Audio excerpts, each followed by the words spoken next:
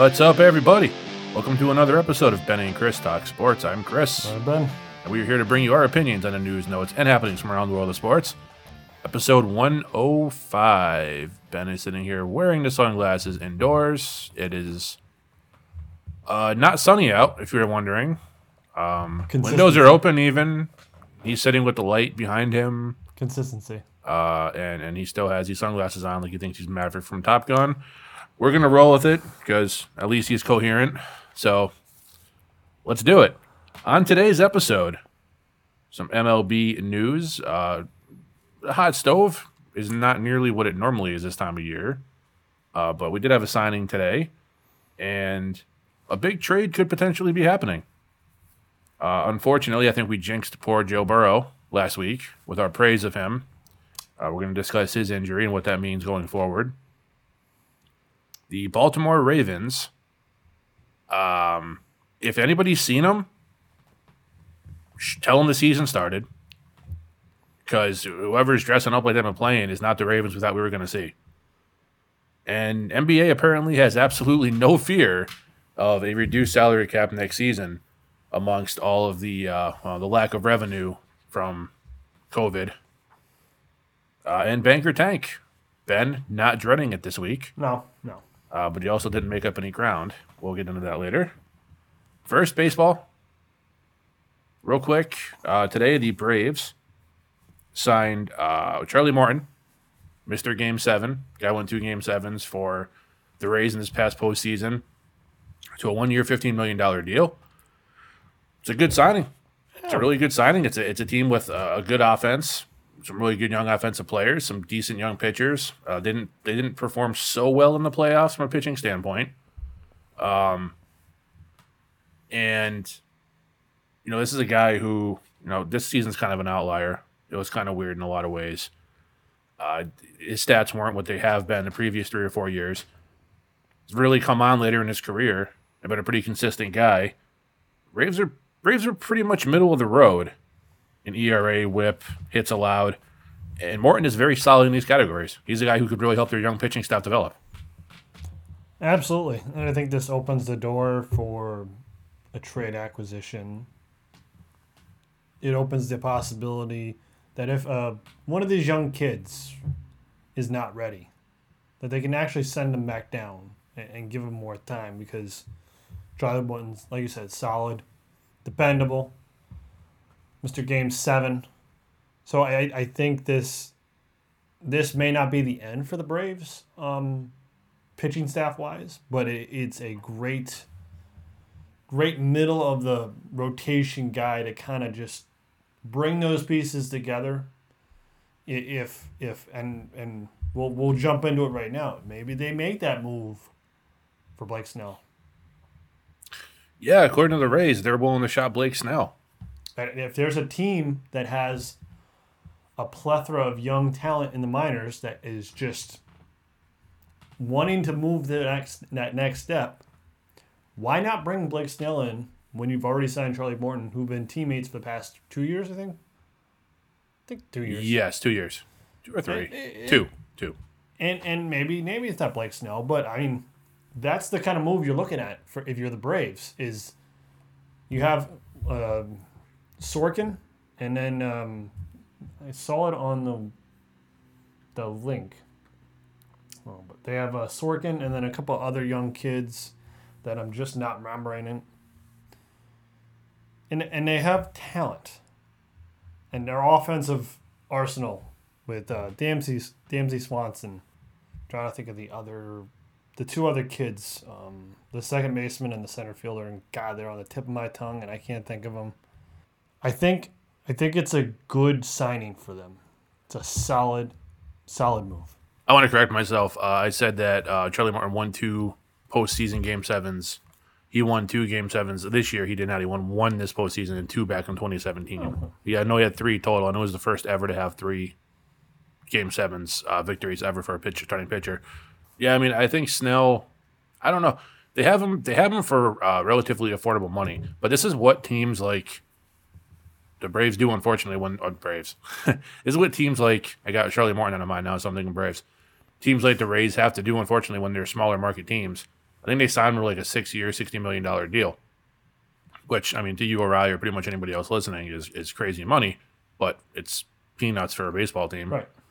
And I guess he signed a contract because he did have some injury issues. I think he's proven that he's been able to stay healthy. So I think they see the writing on the wall. He's going to want a better extension probably pretty quick. And he's a good pitcher. He's a really good young pitcher. They can flip him for something really nice they can use. And if the Rays have proved anything, it's they can flip their current stars I don't think they'll be afford to keep for future players. Oh, yeah. Who, can make an impact, which is why every couple of years you kind of see them go through this cycle where those players develop and then they're competitive and in the playoffs, and then they might drop off for a year or two and then they come back. So, I mean, I'm not really surprised. I'd be surprised if they don't get something really, really good for him. But I don't know. I don't know if I really expect anything to happen in the offseason. I think until, certain things happen, like teams kind of know what their revenue share will be, you're not going to see anybody bring him in. I don't think you're going to see an extension for him for a few years at least, but a team could bring him in knowing that if they want to keep him, they're going to have to pay him a pretty handsome amount once a couple of years goes by. I have no idea what the structure of his contract is because I know he signed it about, I think it was 2 years ago. So I think that's like 4 years and $40 million left on it, but baseball contracts are so convoluted that it can be hard to explain them within the confines of one podcast. Trust me. And I think you're right on the Rays. They tend to position themselves when they want to trade somebody. It's like 2-3 years that the team is going to acquire him and have him for. They know it's more valuable that way. Right. That's why they traded Chris Archer, which was a lopsided deal. And they got Austin Meadows and they got Tyler Glasnow, who have both performed amazingly well for the Tampa Bay Rays, as opposed to Chris Archer, who had semi-dud postseason run, and then I don't even think they made the postseason that first year, and then the next year he did not have a great season, and then this offseason, I don't think he opted out. I think he had. Want to see Tommy John? I don't know. I know he got injured, and he's going into his free agent year now. It's just they're going to trade Blake. I think they'll trade Blake Snell, no doubt. They're going to get great value for him. Pay attention to what they get, because those are going to be the players that are going to be the future of the race. Because it's the same thing. They did it with David Price. They did it with James Shields. Obviously, Chris Archer. Am I forgetting anybody else? I mean, Barnes. Barnes who? No, he got traded to the Cubs, and then the Cubs traded him to the San Francisco Giants, and the name is escaping me right now. We're talking when their first World Series run, that far back. I know they had Evan Longoria. No, this is a pitcher. Matt Moore. They traded him the same thing. They acquired him in a crazy deal, and they flipped him like a year. They drafted Matt Moore. Did they draft Matt Moore? Yeah. I thought they traded for him. No. But they flipped them the same way. It's the same thing. It's the same pattern, and it doesn't really matter who the GM is, or the president is, or the manager is. It's just. That's the culture. Well, the owner clearly knows. The owner clearly knows what their limitations are as a small market team, or even if he's rich, he doesn't want to. Right. Just put the money into it if he doesn't have to. So I think that's a case of whoever comes in here is going to know this is what they have to deal with. Make it work. And this is how the people before. You have Andrew Friedman with the Dodgers now. Where was he before? Tampa Bay Rays. So he's kind of mixed that big budget spending, and also trying to integrate young kids in a nice farm system. Because Dodgers have a nice farm. Well, had a nice farm system. Obviously, their kids have come up. Well, they don't need it when they're just buying everything they can. Right, but that's the mindset of Andrew Friedman is, I'm still going to build this farm system because I still need that.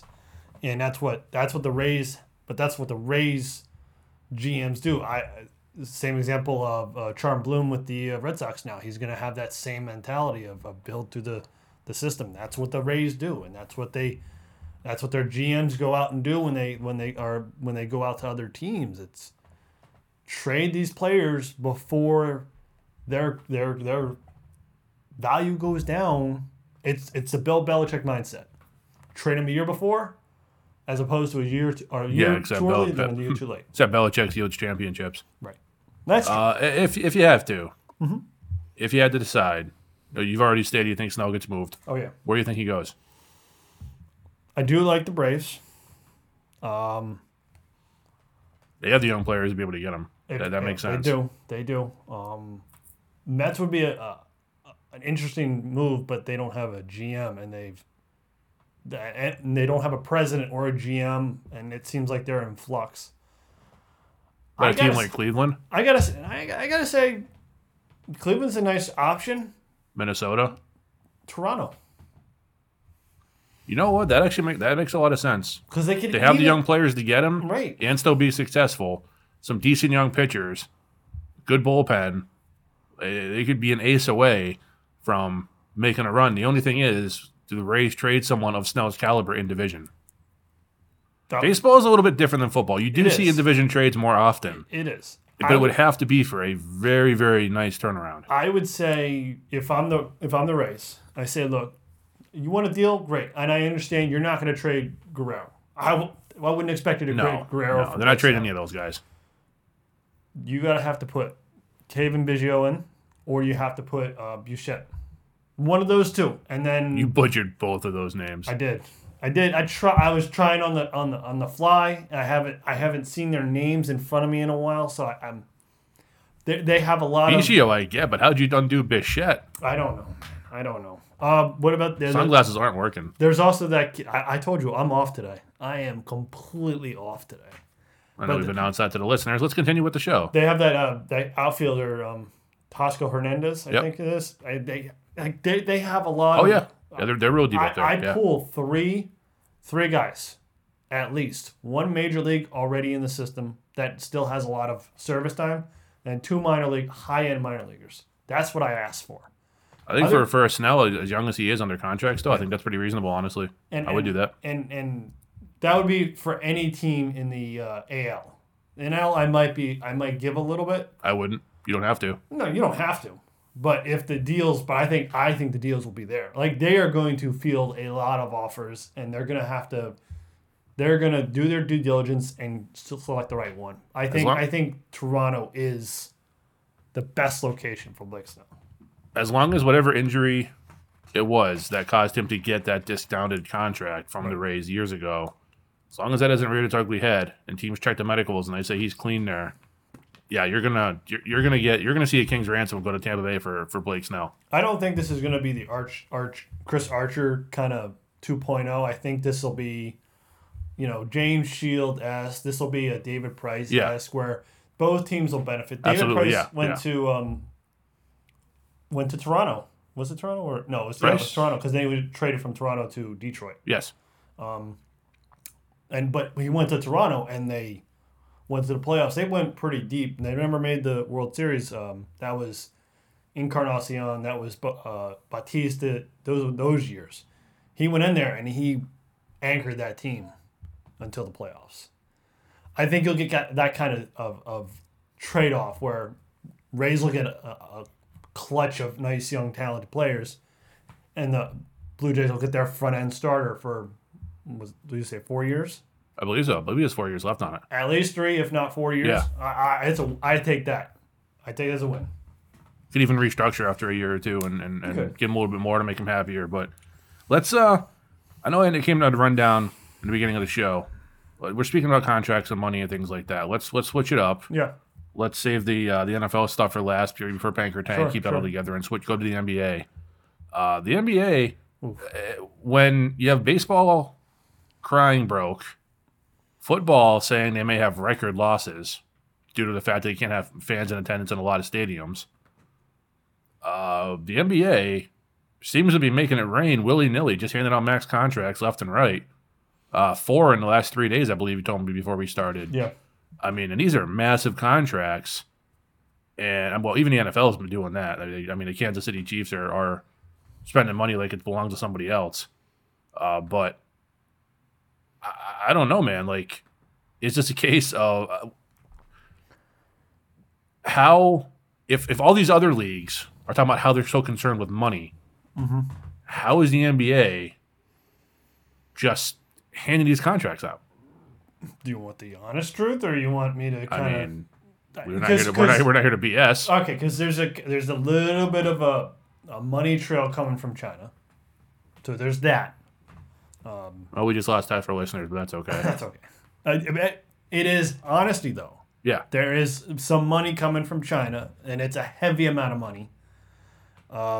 2, the max contracts are structured to be the same throughout if you keep your own player, and they're the same if you sign a player from another team. So it's, Jason Tatum signed for $195. There is escalators to make it, I think, 205 or 210. Good, because he surely can't make it with 195. Right, Poor guy. right. Jeez. You have to hit Start a GoFundMe right after we record this show. But if he were to go to another team, he could only sign a 4-year, and I don't know the numbers off the top of my head for what a 4-year would, but it'd be the same kind of money per year, but it'd only be 4 years because you can only sign a 4-year deal with not the team you weren't with. I think, and I explained this to you before we started, it's teams they structure the contracts, they keep their top talent, and then they just try to fit everyone else in underneath. Your role players, your mid to highs, and then your 12 through 15 roster spots. That's basically how they configure their rosters on each team. Again, this is the same thing as the NFL. You can find ways to finagle that money, move it around, and fit 2-3 max contract deals on one salary cap. But I think the point you're trying to make is how they're fitting it when it looks like they're not going to have fans. And I think the thing we have to remember is the NBA lost their revenue in the playoffs only. Well, except for 8 games in the regular season. They're projected to start in December.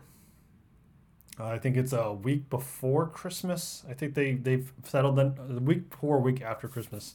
They've settled on, I believe it, but I'm pretty sure it's a week before. I mean, there's a lot of NBA teams that are in states that don't allow fans still.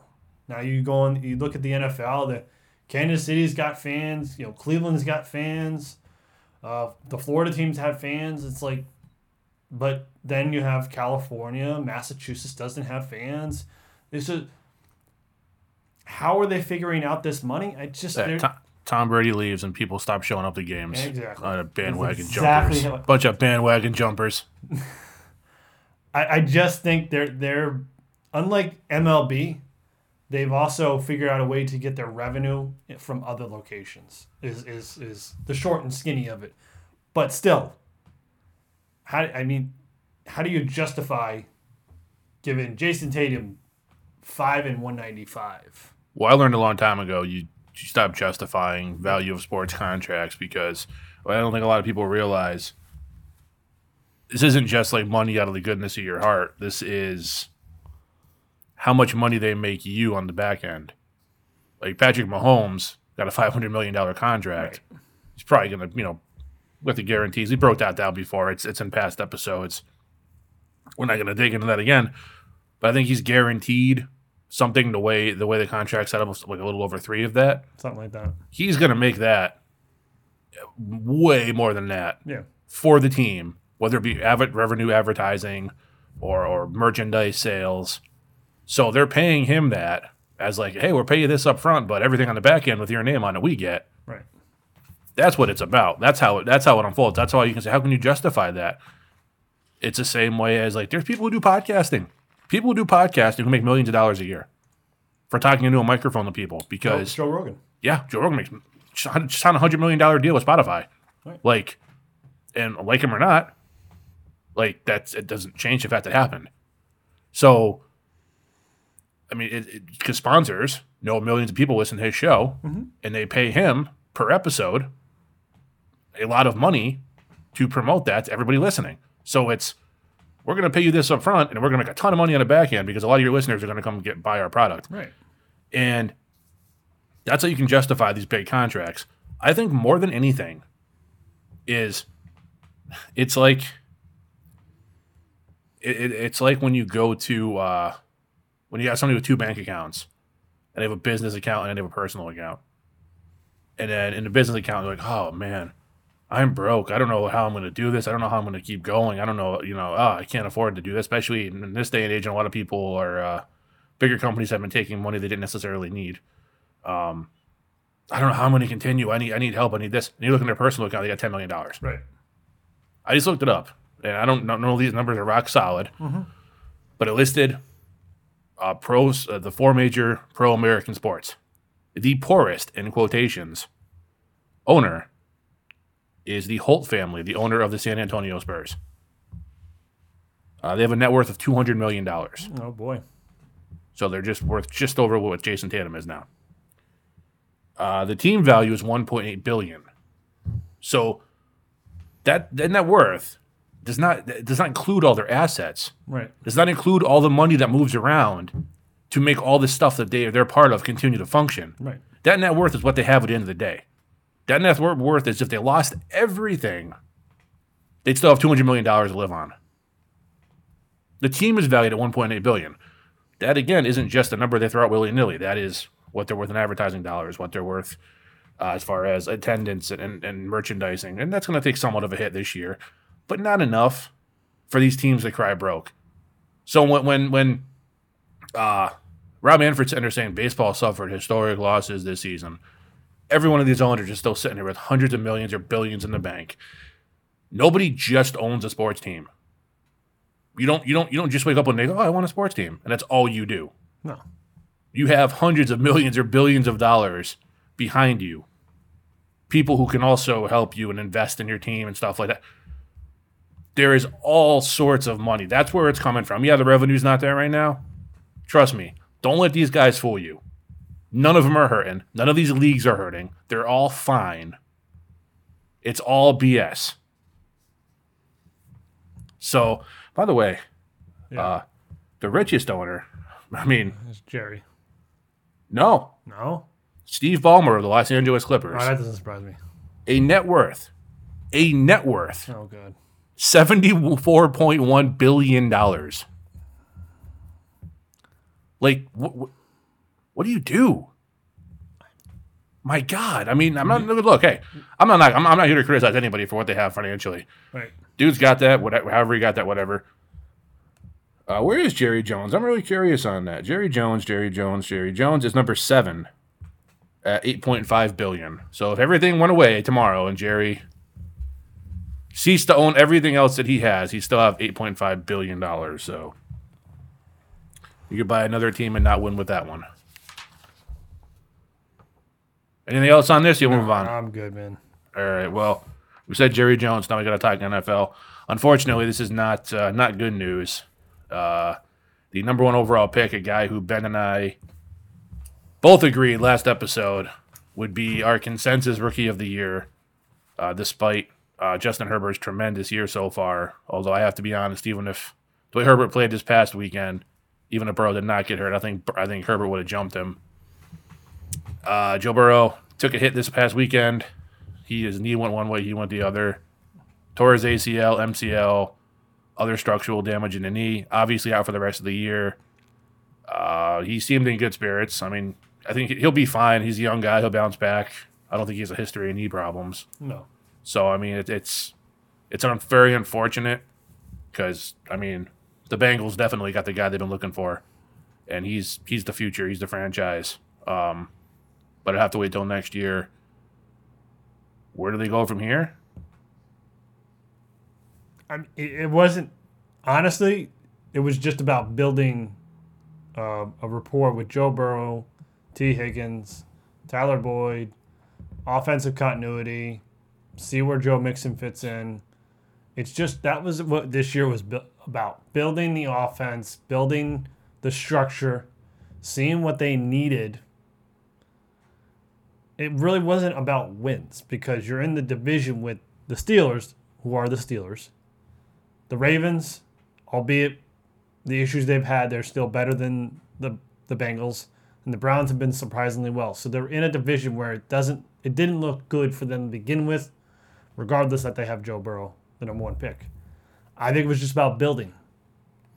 This kind of hurts it because it was about building offensive continuity with Joe, not just offensive continuity. So now you're going to have Ryan Finley come in, and I don't know what that's going to build for the future, how that, It's going to build the affirmation that Joe Burrow is the guy. That's what it's going to build. The only thing it will help is I don't think they're going to win another game this season. I wouldn't go that far. I'd have to look at their schedule. If the Jets are on it, okay, they have a possibility. If they face the Ravens or the Steelers end of the season and they bench their starters, maybe they have a possibility. They have the Jacksonville Jaguars still on the schedule, maybe. If they have anybody from the NFC East, that's always a possibility. But the likelihood is that their schedule is not going to be good. And offensively, I just don't see how productive they can be with Ryan Finley at quarterback, with Joe Mixon's injury issues, and I just don't see how well it turns out for them. I think you're right as far as the season was about. It was about Burrow building a rapport with all these players, with T. Higgins, with Tyler Boyd, who I think Tyler Boyd is. I think him and Higgins are 1-2, absolutely. Right. I think Boyd is more of the steady option, and Higgins is more of the bigger play option.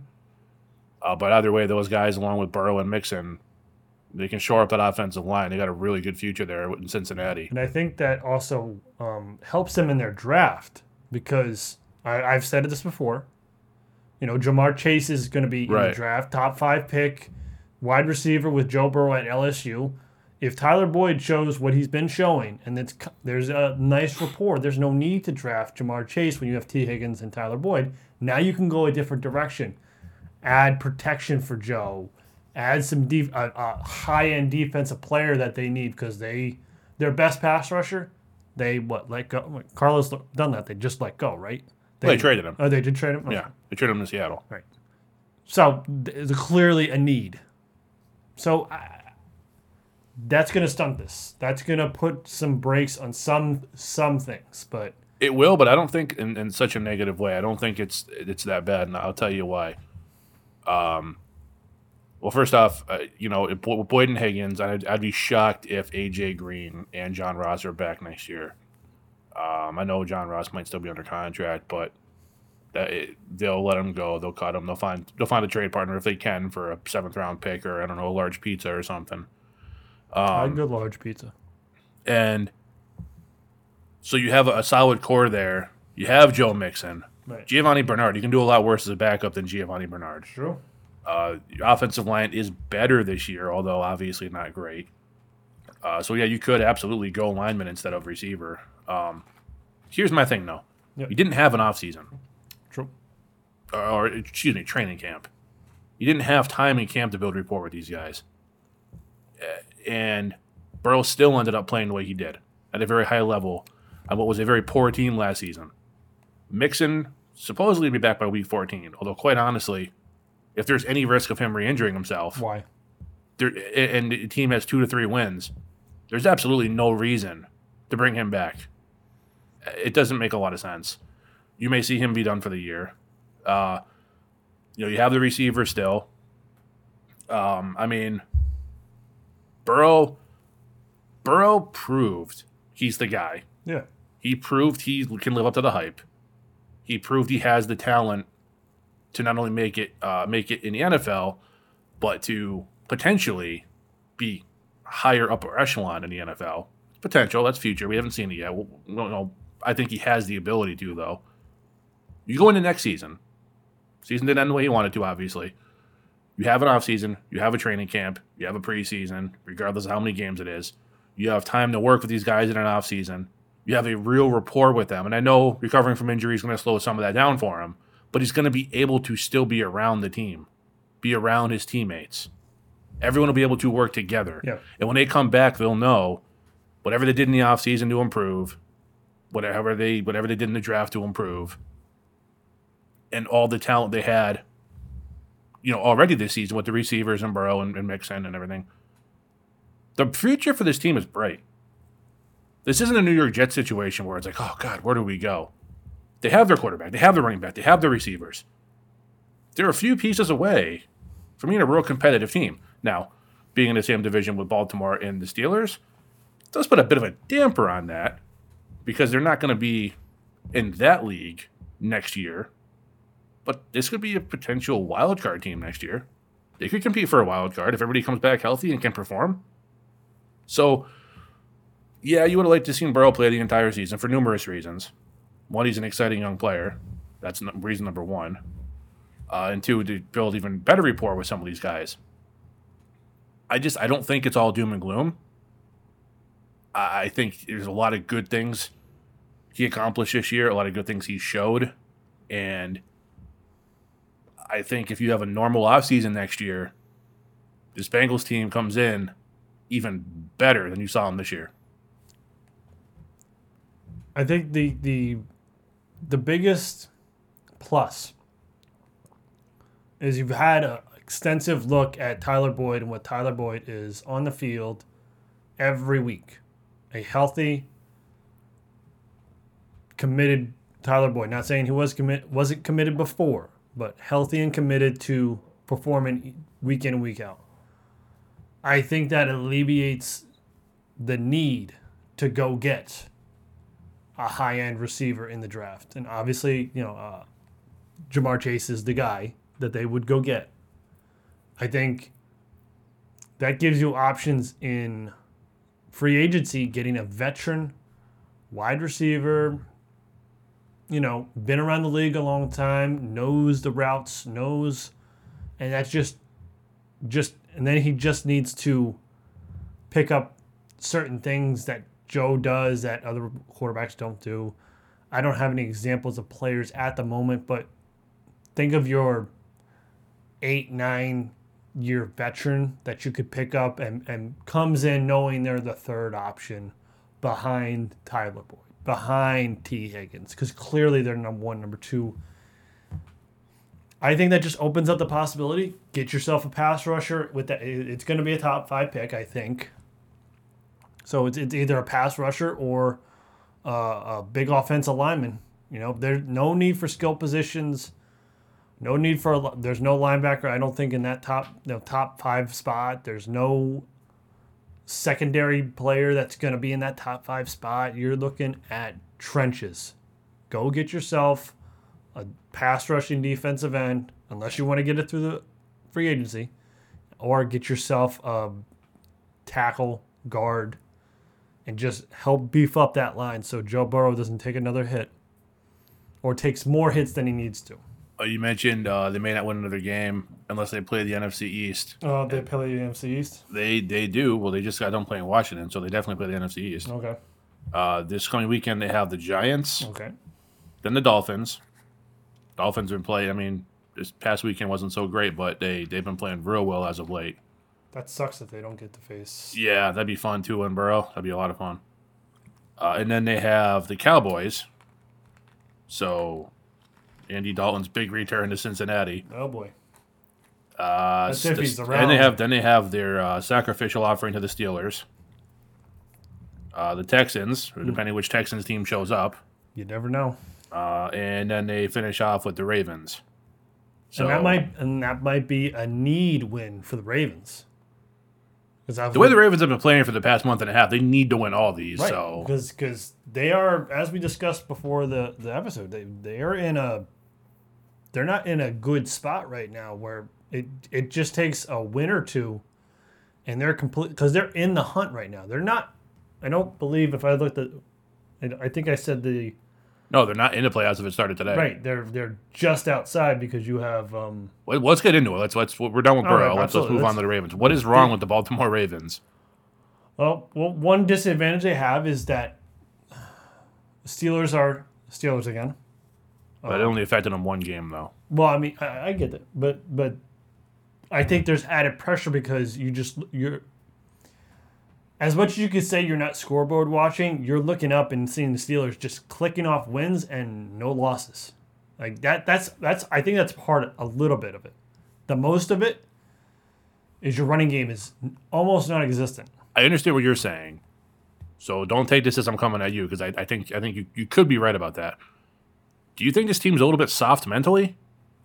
Because if you're paying attention, if you're not dealing with your business, if you're busy looking at another team on a scoreboard going, oh God, if they win again, that means we have to too, instead of just going, we're going to win no matter what. You are not a mentally tough team. And that does not sound like a John Harbaugh coach team to me. Well, what were those comments Lamar said a couple weeks ago that the defense knows their Defense is yelling out their own plays to them at the line of scrimmage. All right, and they played it off, and then what Greg Roman played it off like they always did that, and it's only you can only hear it now because there's no fans in the stadium. It's like why is Lamar like I like Lamar Jackson. I wanted the Patriots to draft him. I don't know why I have to justify my statement here, but why are you saying that at all? Like why do you need to say why are you the only quarterback who has stated that in all the NFL? And we've trashed Tom Brady's inability to throw the deep ball. We've trashed Cam Newton's inability to throw the ball. right. Baker Mayfield just Being Baker Mayfield. doesn't know how to complete passes in a consistent basis. He has 3 good games. He thinks he's Joe Montana. He starts talking, and then he sucks. So I don't know why he needs to say that. There's a possibility that they're soft. They are prototypical front running team. Yeah. Why did Yeah. the Titans beat them in the playoffs last year? They got behind and they couldn't come back. And that's the difference between the Ravens and the Chiefs, because the Chiefs all 3 games, except Way behind. wait, I think except for the Super Bowl. Oh, they got behind by 10. Okay, I was 5 minutes left. They were down by 10. But in the other 3 games, they were 20 down at some points. Or The 2 games. right. But in a blink of an eye, in one quarter, they're putting 21 on the board. Oh, yeah. Without even blinking. You're like, what just happened? That's the difference between the Chiefs and the Ravens. If the Ravens get rolling, get out in front, look out. But if you can punch them in the mouth and put up 10, 13, 14 points by halftime, and now they're trying to beat you in the passing game. They don't have the receivers. Their best tight end is we would agree one of the top tight ends in the league. Oh, for sure. Yeah. Mark Andrews is legit. Their number 2 tight end now plays in Atlanta, who they decided to trade away.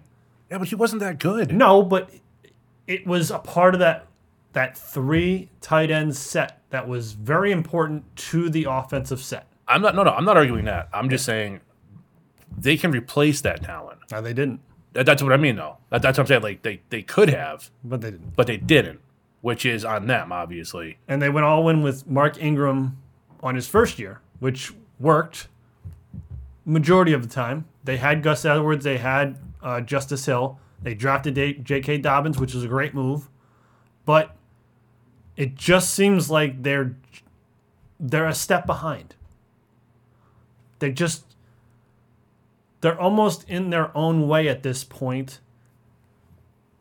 And it could be that they're just not mentally prepared to get punched in the face because they're not the big bad Ravens on the block anymore.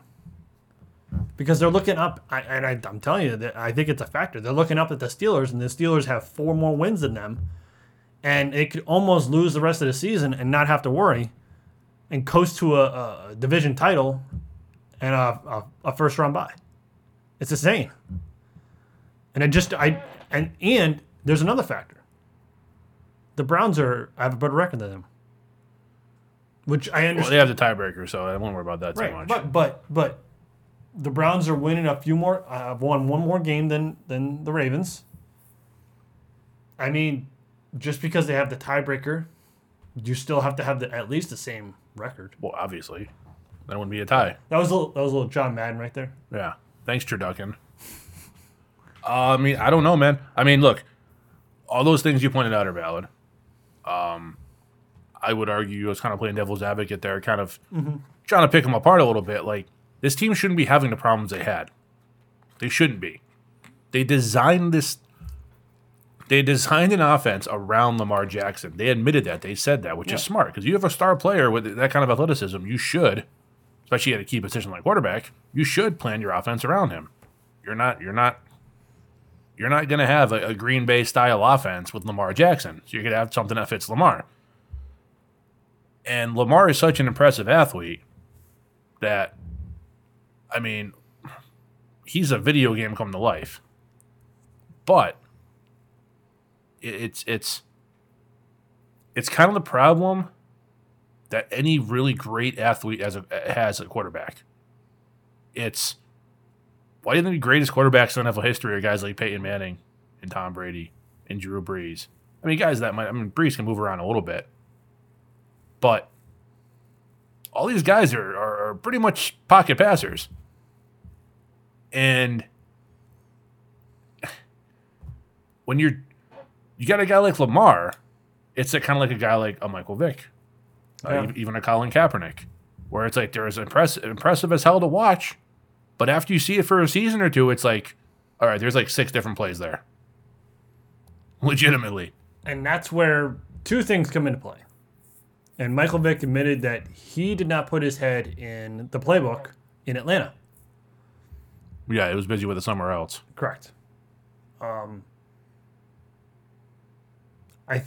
don't think that's the problem with Lamar. I think I brought this up a couple episodes ago. The Ravens missed on their wide receiver draft. Yeah. With Hollywood Brown. They missed on him thinking he was going to be the answer. That he was going to be a Steve Smith type. Insert your, Antonio Brown. An underset. Funny enough, he's related to Antonio Brown. Is he? Yeah. Cousin. Oh, okay. I believe his cousin. But a guy that can take the top off the defense, which he can. And I just don't think they've gelled like you expected him to. Like, you can understand the rookie season. Like, he's a rookie. Not everyone, like even DK and AJ Brown didn't have great rookie season. They had great rookie seasons for rookies, but they didn't have great wide receiver seasons. And who else am I forgetting? There's the trifecta: DK, AJ Brown, and Barry? No, but I actually had a good season. I don't know. Yeah. AJ Brown? Oh, Debo. Oh, Debo. Yeah. I just think I look at it. Is it because Hollywood Brown is not that elite receiver? Or is the offensive structure, which is circled around, as we pointed out, Lamar Jackson in the running game, just doesn't work well with Hollywood Brown? Well, here's the thing. I think it's obvious to me, at least, this is an offensive problem, not a defensive problem.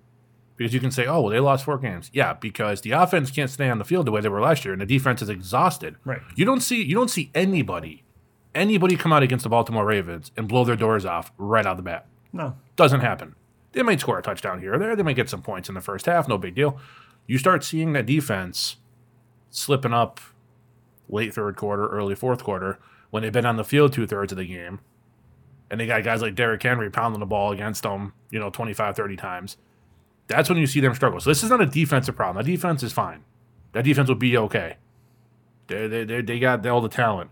And when you add what that defense could do to the offense we thought we were going to see in Baltimore, I'll admit I was wrong. I thought this was a team that was going to give the Kansas City Chiefs a run for their money. I got some flack before the season started from a lot of Chiefs fans who were like, oh, we're still number one. And I was like, yeah, you are, but Baltimore's coming for you. Baltimore's not in the same stratosphere as the Chiefs right now. You got the Steelers and the Chiefs, and I got to level with you, honestly. Steelers fans are going to hate this. I think those two teams play. I think the Chiefs have a good chance of beating them. That's a good game, though. I'd love to see it. That's and a we shootout. very well may in the playoffs. So unfortunately, they don't play in the regular season. But I would not be surprised to see that be the kind of game where people are like, oh, this is going to be great, and now the Chiefs win like 35-10. That's possible. I don't know. I just think they had Mark Ingram come in. Nobody really knew what to expect. Nobody knew what to expect from Lamar Jackson year two. Nobody knew what to expect from the receivers. Nobody knew Mark Andrews is going to break out the way he did. And you had all that stuff together, and everything just seemed to go their way. On the fact that Lamar is a freak of an athlete, and I mean that in a complimentary way, not an insult. He is insane with his athletic talent, and they built the offense around him. But when you build an offense like the Ravens have, and teams pick up on it, you have to adjust very quickly. Because when it's all based on 2 or 3 tight end sets and it's all based on the quarterback option, teams know you can't throw downfield. Not that Lamar doesn't have the talent to. There's just, like you said, there's no meshing between he and the receivers consistently that makes a deep threat. If you give them a deep threat, or even if you put Lamar Jackson on the Tampa Bay Buccaneers, A different story. Oh my God! Even with a mediocre defense, they're putting up Kansas City Chiefs offensive numbers. I mean, it's they need to really sit down and say, okay, Lamar, this is working. What are you seeing out there? What's the problem? Because you're saying that they're calling your plays in the huddle, Right. which means they already know what's coming. And I think most teams know what's coming. Because even though the Ravens have had some wins this year, even the bad teams they've played, I mean, they beat up on Cincinnati pretty good because the defense beat up a rookie quarterback. But that offense, it does not take a genius or a football mastermind to look on the field and tell the difference between the 2019 Ravens and the 2020 Ravens. It is just not the same team. They need to look within themselves and say, okay, this is what changed. If we can't get these players who can execute the same way we did in 2019, we have to take what's working in the playbook, keep it, and adjust the stuff that's not. You're just not going to continue to believe all these quarterback options, read options, play actions, even little dump off passes to Mark Andrews aren't working the same way they were last season. Because if the ball goes 15 yards downfield, it's probably not going to be completed. So you really have no fear of that. Right. You have any kind of decent secondary, you have zero fear of the Baltimore passing game. And it's not a matter of being exposed. It's just a matter of teams make adjustments. The Ravens are going to have to make a lot of adjustments on offense. And we knew this would happen with Lamar. I know we always correlate things to the Patriots, and I promise I'm not going there. Right. Well, I kind of am, but not for long. Those are two very similar teams. Now, pure athleticism, Lamar's got Cam. I'm not denying that. I'm talking just the way they're set up. They seem to have like 10 offensive plays apiece.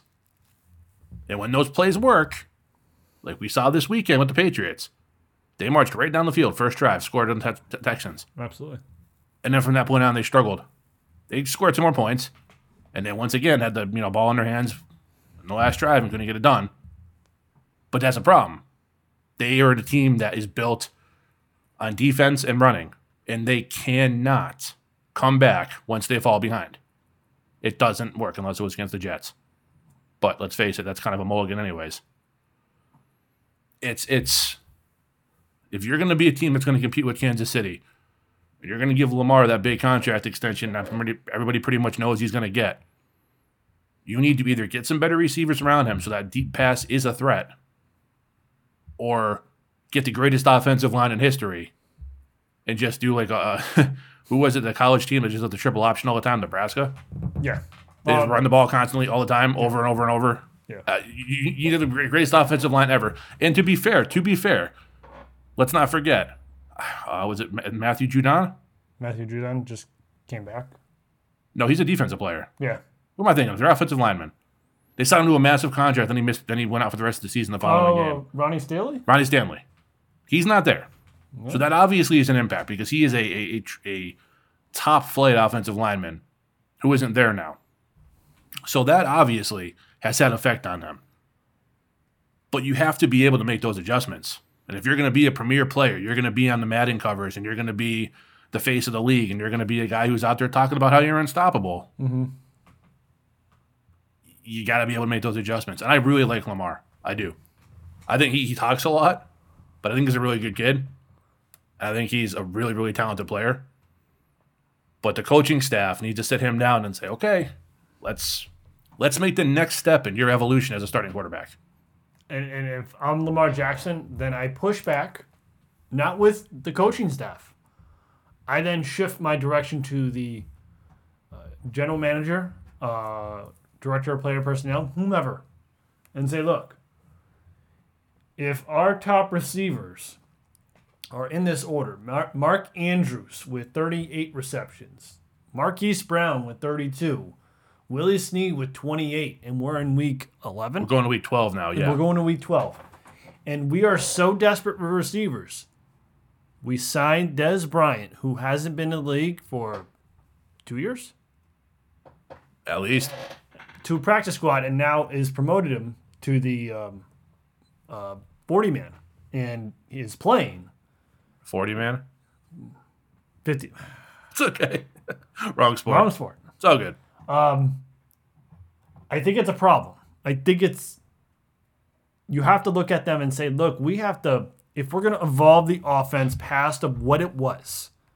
First year, it worked. It worked, and it worked real well. 3 tight ends set. Marquise Brown was getting some love, but he is a rookie, so he needs to develop, but he's there. Mark Ingram having a great season.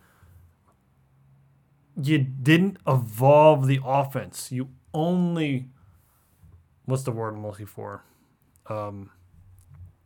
Fell back with, and I know it's what? Regressed? Regressed, thank you. That's the word I was looking for. And I understand Hayden Hurst wasn't a huge part of the offense, but it's still part of that 3 tight end set that meant something to that offense.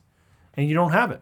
I think that hurts even more because Hayden Hurst's contributions were replaceable. Right. And they didn't. They didn't. I think they actually actively went in and just had Patrick Richard, the fullback. I think, yeah. I remember correctly when they faced the Patriots, they were using him. Now, they unfortunately, I know they lost Nick Boyle in that game. Yeah. I don't know if he came back this week or not, but it compounds an issue with another issue is your offensive setup is dictated around the 3 tight ends, and if you lose Nick Boyle, now you're down to 1 legit tight end. And you haven't evolved the offense because Marquise Brown is just not doing it. And to your point, if the defense knows what's coming, you tell me, Lamar Jackson has thrown the ball 276 times in 11 games. He has a 63% completion percentage. Not good. Nick Boyle has injuries to his MCL, PCL, and hamstring, and has been placed on season-ending IR. Done. So they are down to 1 tight end. 1 legit tight end. Would you think I'd be wrong in saying that I don't necessarily blame the players for this? This is a front office issue. Yes, that's the whole argument. I mean, these guys are playing. Lamar isn't trying any less hard than he was last year. He's not. Nobody on this Ravens team is slacking. Like, these guys want to win. You saw Derek Wolfe. What is it, Derek Wolfe? I mean, you saw him this past weekend in the overtime loss to the Titans when Derrick Henry made that last run into the end zone. You just saw him on the ground, and he's just like doubled over. Like, my God, like the defense gets exhausted. Because the team, they seem to get so excited with Lamar's ability and athleticism, they kind of thought they could just put it all on him no matter what. And no matter who you are, like, it doesn't matter who you are. Nobody can do it on their own. No. Nobody can do it on their own. They got to get this kid some receivers. The offensive line being injured, it's not the front office's fault. They found that Ronnie Stanley is a tremendous offensive lineman, and they gave him an extension to be able to be here to help Lamar and the team in the future, which is great. They drafted running backs because they know Mark Ingram is, he's getting up there. He's been in the league for quite a few years. They have Gus Edwards and Dobbins, who Edwards is not exactly Ingram, but he's not bad. He's good in that offense. Dobbins, I think, is a future star. I think if you have an entire offseason with him as the number one, along with Lamar and a healthy offensive line, you have an entirely different team. So a lot of it's injuries. But a lot of teams deal with injuries. And a lot of teams are still able to win. And if the Ravens want to walk around acting like they're the big dogs on the block, they got to make these adjustments. These players got to make plays. And the front office has to give them stuff to work with. You can't just say, Lamar, go run 30 times and win us the game. Because he's going to have a very, very short shelf life. That's what they expect him to do. I'm just looking back between this year and last year, and it's a bit. Honestly, it's a bigger deal than maybe Baltimore Ravens fans think that Hayden Hurst is not there. Like, well, it is now, especially with a star offensive lineman out and no Nick Boyle. Right. Obviously, yeah. But I mean, before that, he had 30 receptions for 349 yards and 2 touchdowns. Not eye-popping numbers, but you factor that in with Nick Boyle's numbers and Mark Andrews' numbers, and now you have different. Each one of those tight ends just brings a little difference to the setup, and if you don't have all three with a different skill set, and I mean, you don't have to have, to your point, you don't have to have Hayden Hurst. You need to have someone similar to his skill set. Then now you're putting more on a Mark Andrews, and you're putting more on Nick Boyle, and well, now you have Nick Boyle who's out, so now you don't have anybody but Mark Andrews, and now you have to. Realistically, you should have to change your philosophy on offense because you can't run 3 tight end sets anymore. What's Lamar going to do? Because you built this offense. We've said it multiple times this episode, other episodes. You built this offense around Lamar Jackson a certain way. You don't have that setup. It may not work. I think you run it the way you can this season, and next off season you need to take that next jump. You say, Lamar, what are you thinking? Do you go out and say, hey, Kenny Golladay, here you go. Come on. Come join the Baltimore Ravens. And now you have Kenny Golladay, who potentially could be your 1, and now Marquise Brown could be your 2, and now you evolve that offense. And you get away from the 3 tight end set, and you go to a more wide open spread offense. You have and now Marquise Brown can just not have to be the guy. He can just develop, and you have other pieces you can utilize. And I just think it would help Lamar more because Lamar works best in space.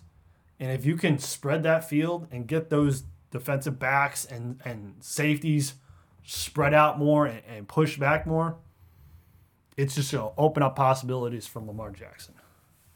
But you ain't fixing it this season. No, is Kenny Golladay available? Is he a free agent? He's a free agent. Was he not a first-round pick? First-round pick. Oh, okay, I was going to say, it's only no 5th-year option, but yeah, not a first-round pick. First-round pick. That is what you want from a lower-tiered round draft pick is just get your stock up, and now you can't give him a 5th-year option, and you didn't want to. This is the analysis you get here on Betting Chris Talk Sports. This is what you want from low picks to become one of the best in the league. You, my friend, have a future on ESPN. I know.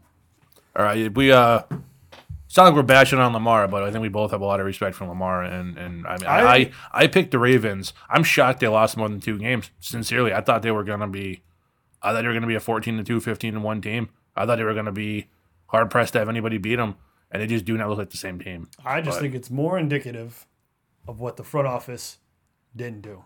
Oh, absolutely.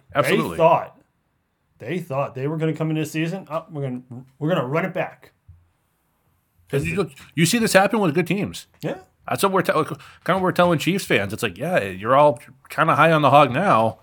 But wait till a couple of those contracts, a couple of years down the road, start catching up with you, and you can't keep some of these guys. But, some teams just think we're going to go with it until we can't. And, hey, right now the Chiefs, they're going.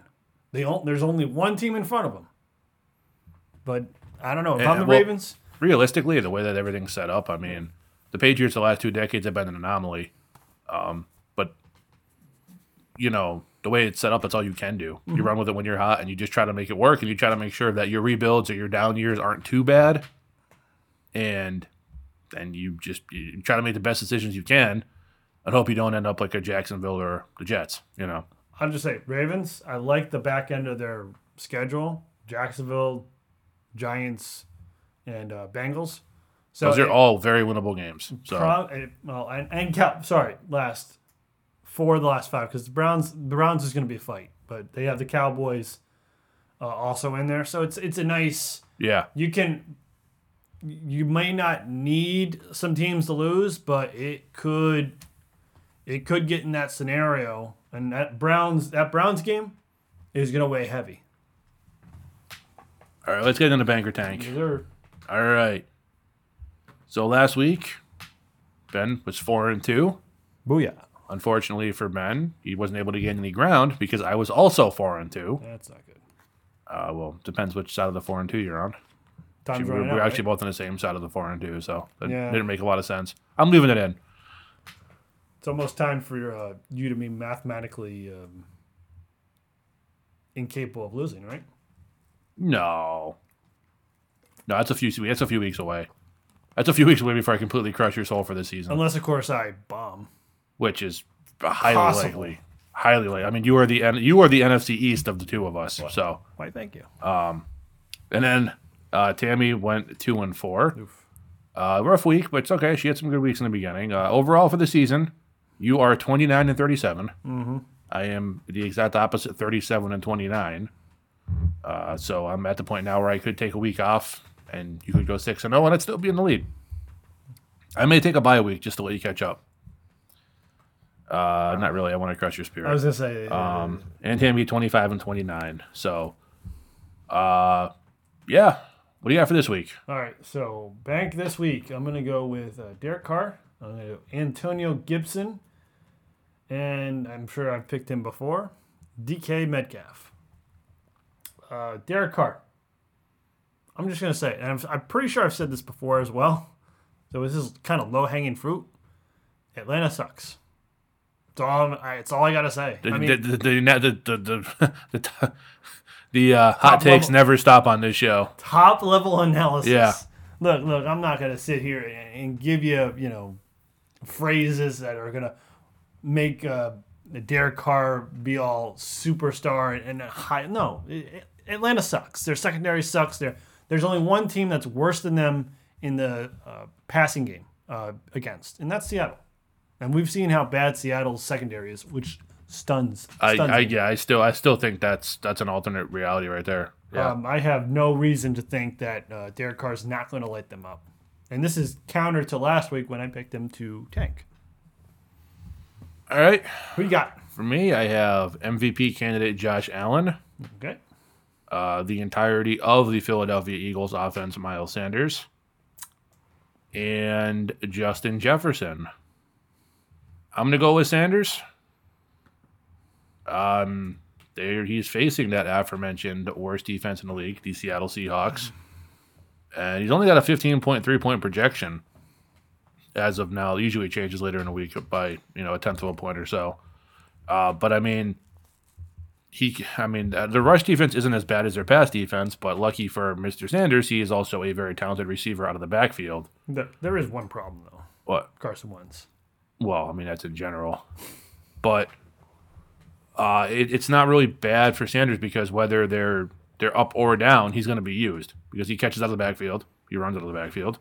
And Carson Wentz and Doug Peterson, for whatever reason, Travis Fulgham looked like a star in the making. And they had just decided it was working for a month. Let's stop throwing to him. So apparently Fulgham's just out of the equation. And Sanders is going to get a lot of opportunities. I think he's talented enough, even with a mediocre offensive line and a bad quarterback, to, beat the projection. So I'm going to go with him. Someone's got to get points, right? Yeah, someone's got it. I mean, you would think. Someone needs to get yards. You would think. It's got to be somebody. It is an NFC East team, so they may just tie at 0. Can I just say, I hope, Miles, if you can hear me, I hope soon you're just going to be out of Philly for the sake of your career. It's going to have to be at least 3 years. I'm hoping for him. All right, who you got the tank besides the Eagles? I mean, obviously the low-hanging fruit would be Carson Wentz, but I'm not going with him. You can't choose him every week. I have not chosen him once You've this not season. chosen him one time? I am so off today. I have not chosen him once. You almost did it again. Not once this season. Yet. I still have a chance. Doug Peterson wishes he could say the same thing. No, he is staying with him. That's a knee-jerk reaction. Even though he sucks to leave him, take him out of the game. Yes. We definitely didn't draft a quarterback in the first round to replace him. No, not at all. So I'm going to go with Philip Rivers to tank, Ronald Jones, and Robbie Anderson. So I'm going to look at Philip. The Titans, they lost to the Colts 2 weeks ago. And I think they were on that high.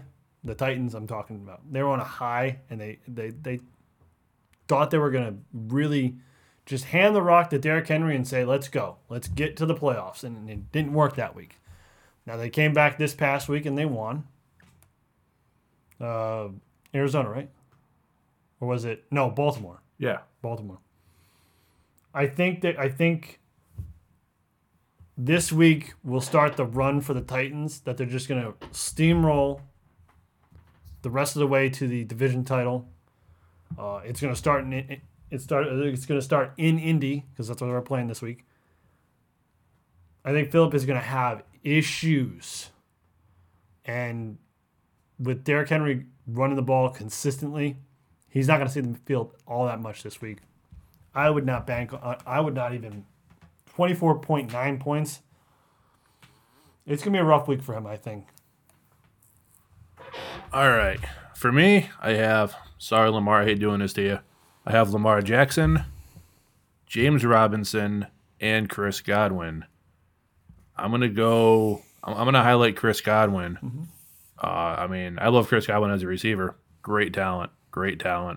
Unfortunately, the Bucs think they have to have every decent receiver in the league. They bring in Antonio Brown. All he did was cut into a consistency that Brady was developing with Scotty Miller, Chris Godwin, and Mike Evans. I mean, Brady spreads the ball around, but he seems incapable of throwing to breaking it up. Like, he can't just go Evans, Godwin, Brown, Evans. Like, he has, like, it's almost like drives. Like, okay, it's your turn, Mike Evans. Or he's just going to throw deep to Mike Evans 3 times no matter what. Or he's going to throw to Chris Godwin triple covered 3 times no matter what. Or it's Antonio Brown's turn to do 2 screens and a deep route. Like, Kansas City's going to be able to score on Tampa Bay. It's not going to be a problem. Kansas City could score on a brick wall. Godwin has an 11.2 point projection, but the chances that he's going to be able to make the most of his opportunities against what is a very good and underrated, well, they've struggled the last few weeks they played, but an underrated Chiefs defense, I doubt it. They're going to be able to pressure Brady. Godwin still has that cast on his hand. That played a part this past week. So the fact of Brady under pressure, probably coming from behind. We all saw the great decisions he made yesterday. Oh, yeah. Or if you're listening to this 2 days ago on Monday Night Football. Just looked awful at times, especially the entirety of the second half pretty much. So the fact that he's going to be able to go out there and hit his projection with a quarterback under pressure, a quarterback trying to come from behind, and, oh, by the way, it has to be his turn in the rotation. All that has to line up. I just don't think there's any way Godwin hits it. Not against this team, not the way they're playing. You might get good Brady because it's not a primetime game, but even if you do, he's probably just going to throw 15 times to Mike Evans down, 40 yards downfield. So I was just as a side note of like I'm looking at Scotty Miller's numbers, and did he even play this weekend? I don't know. He has collectively in the past 3 weeks he's got 4 targets and 2 catches. Like Yeah, and there were some games what early in happened? the season where he was the number 1 receiver. I mean, not on paper, Right. but statistically, it was working. So what do? Well, Tom Brady, the de facto offensive coordinator of the Buccaneers, told his assistant Bruce Arians that we're bringing Antonio Brown in. Do you know who had the most targets this past game? That's Antonio Brown. They did. Yeah. He had more than Evans, more than Yeah, Godwin. and it didn't work. So what's that tell you? It's like I don't understand. I know I don't want to dig too deep into it because I know we're doing banker tech. I just don't understand what they're doing, why they need so many players. Antonio Brown, 13 targets. Chris Godwin, 10. Mike Evans, 9. Gronk had 6. And then you go downhill. There's no Scotty Miller. There's no Tyler Johnson. There's Cameron Brate is an afterthought now. And imagine if O.J. Howard was healthy. Oh, yeah. Oh, my God. Look, the Bucs they're 7-4, so I'm not trying to act like they're not doing well or being competitive. But let's face it, they're 7-4, but this team has not looked good at points this year. Realistically, they could have very easily lost to the Panthers. They could have very easily lost to the Chargers. They should have lost to the Chargers in reality. This is not a team that has just gone out and dominated. They've had their struggles. They didn't look great against the Giants for 3.5 quarters. Right. I mean, this is not a team that's looked great. They are a very good example of how you get a couple of stars in the right positions and then some really good role players can be a far, far, far better team than a bunch of stars when you're trying to feed all those egos. They're 0-2 against the Saints. Yeah. And they have 2 games in division, both against the Falcons. That can go either way. Game of the week. I went Titans versus the Colts. I know it's a little low-hanging fruit. I think this game, because it's their second meeting, and Jacksonville and Houston, I don't think are going to play into the playoff picture like they did. The Titans did, or the Texans did last year. It was a three-team race last year.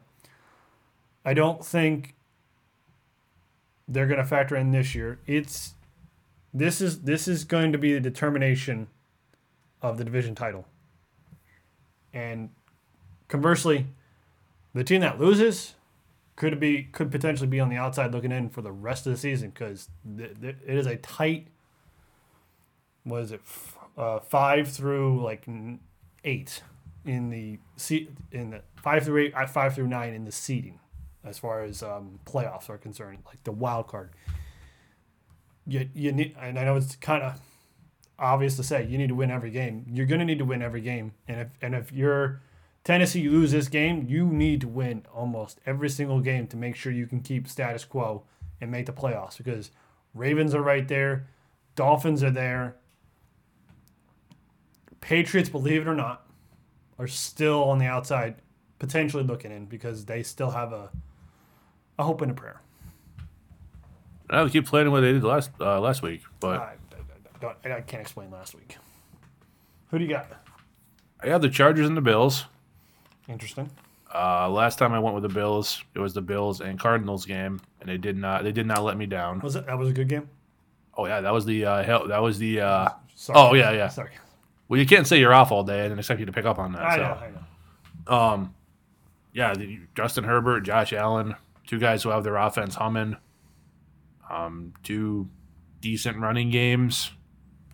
2 defenses that are very hit or miss.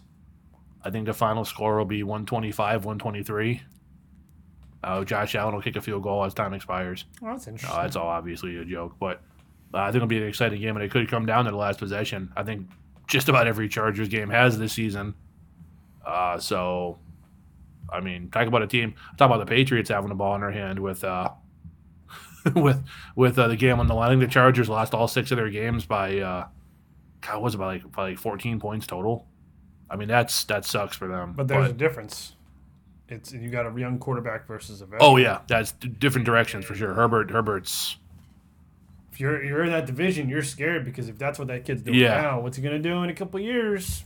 Yeah, I told you, him, Burrow, and Tua. This is gonna be one of the better QB drafts in recent memory. But it's gonna be a good game. I'd have to say, I'd have to go with the Bills to win just because more experience. But again, Herbert and the Chargers have gone through a lot of injuries this season.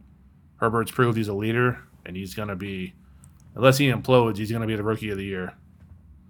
So I think he's got it by a stranglehold now, and it's. If that poor kid gets hurt, I'm never complimenting another young player again, because obviously we're jinxing him. So we got our fingers crossed here. It's not what we're trying to do. We're just trying to give you analysis. But I knock on wood, but I don't want to disrupt the flow. All right, well that's going to do it for that segment. Anything else? Are you good? I'm all set. All right. Well, if you would like to ask Ben or I any questions or have any comments on this episode or any previous episodes of Ben and Chris Talk Sports, Ben and I would love to hear from you. And where can they get in touch with us? Well, you can hit us up on Twitter. That's at BCTSPod. Hit us up on the website, bctspod.com, or our Facebook page, Ben and Chris Talk Sports. We'd like to wish everybody out there, recording this on Tuesday night, a very, very happy Thanksgiving. We appreciate all your support. Downloads again, still doing great, going up. Please help us spread the word if you feel so inclined. Leave us a rating and review on whatever podcast platform you listen to us. It gets back to us, and we always like hearing from you guys. And yeah, our bonus episode is still on the way.